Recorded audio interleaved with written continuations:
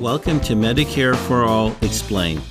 This podcast will enlighten our listeners and dispel the distortions that surround Medicare for All.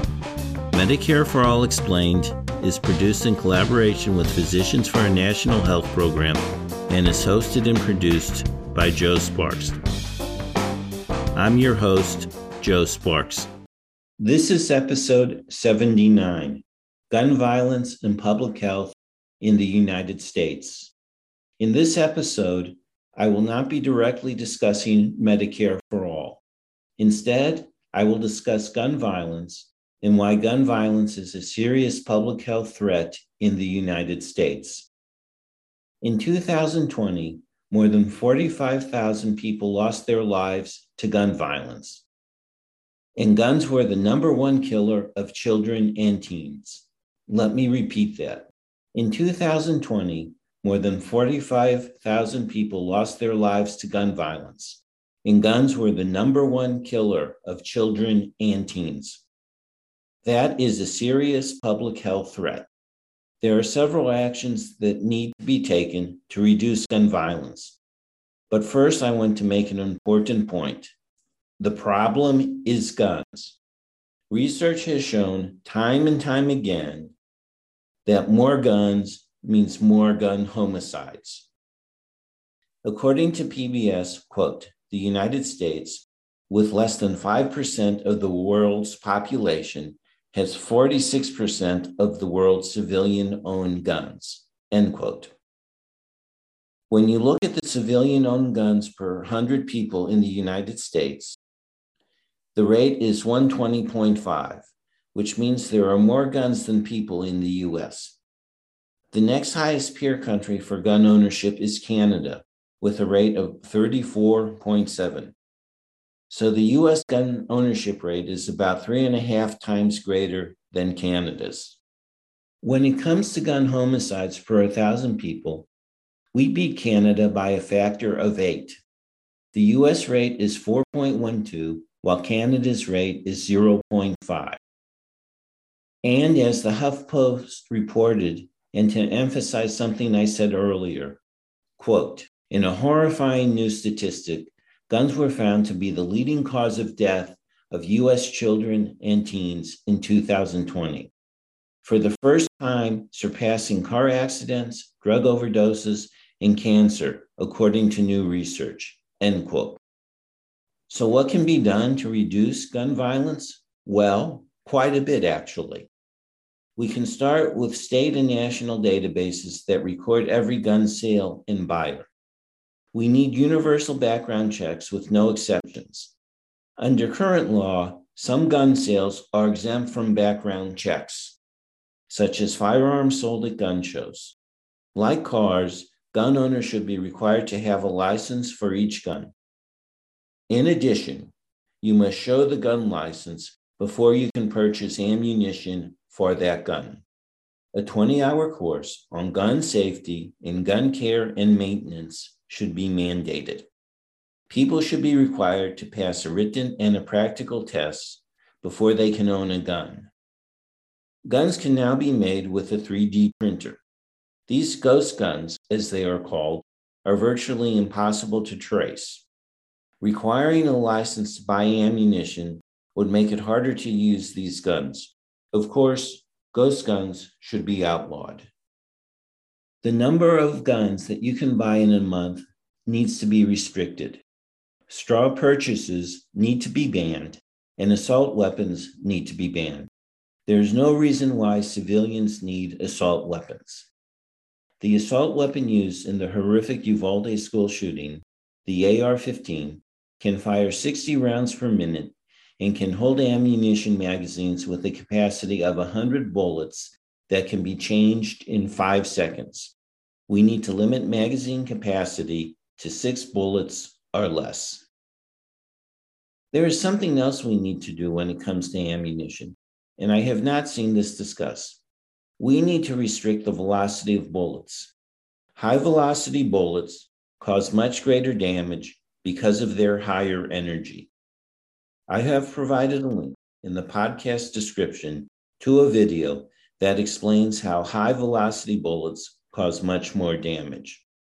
Obviously, gun ownership should be forbidden for convicted felons, people with a history of mental illness, and a history of domestic violence. We also need red flag laws so that if people who own guns are accused of domestic violence, the guns are taken away. If the charge proves invalid, the guns can be returned.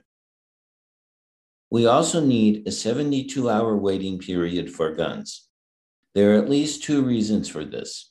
First, if a person is angry and they decide they want to shoot people, there's a chance that they may cool off after waiting a few days. The second reason has to do with suicides.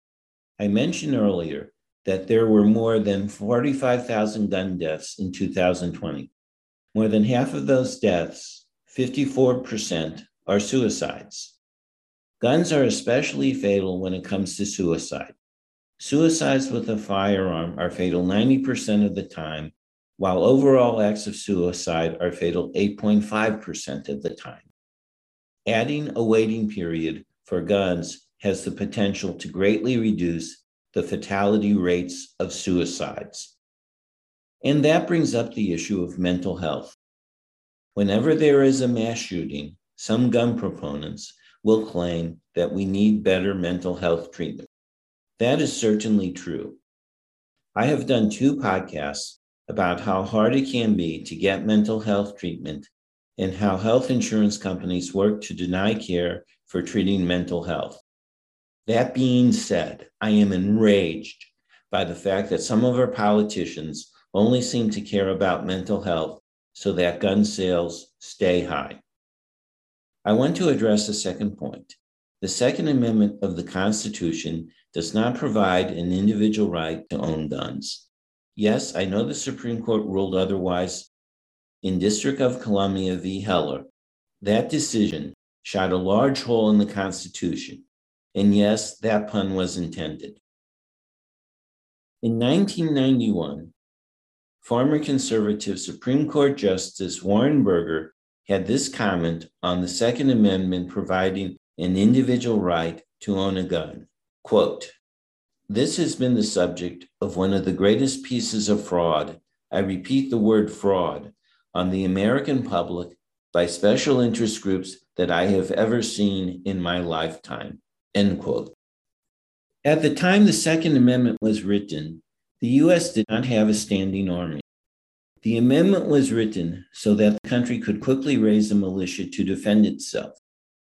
As linguist and Columbia University professor John McWhorter recently wrote, quote, "A lawyer, I'm not, but as a linguist, I have been especially appalled at the way various interpretations of the Second Amendment have been used to justify this inaction, particularly in the wake of the Supreme Court's 2008 holding in District of Columbia v. Heller, in which Justice Antonin Scalia said that bearing arms simply means carrying weapons, a contorted interpretation of the founders' words. In its entirety, the Second Amendment reads, "A well-regulated militia being necessary to the security of a free state, the right of the people to keep and bear arms shall not be infringed." Of the phrase, "keep and bear arms," Scalia wrote that the court found no evidence that it bore a military meaning.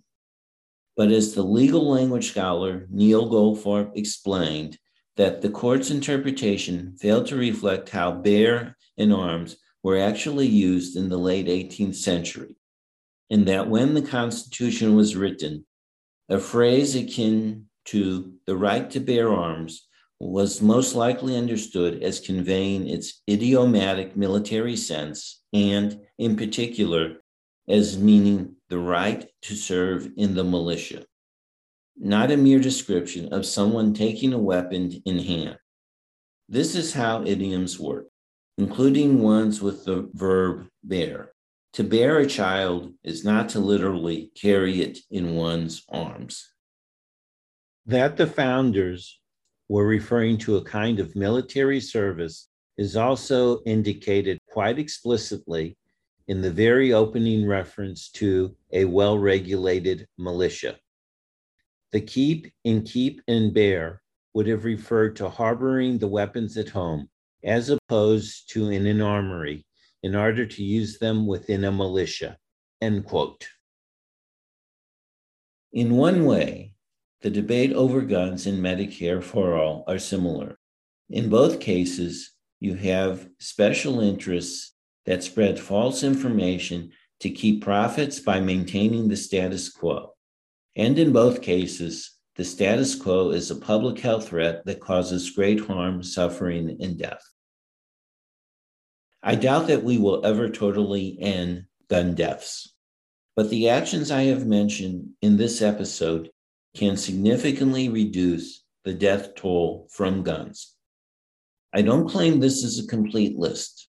However, we need to take serious action to reduce the public health threat posed by gun violence, and my proposals are a start. Thank you for listening. You have been listening to Medicare for All Explained. Remember to tell your family, friends, and colleagues about this podcast. Information about Medicare for All Explained can be found at our website, medicareforallexplained.org. The music for this show is Super Bubbly by Jesse Spillane.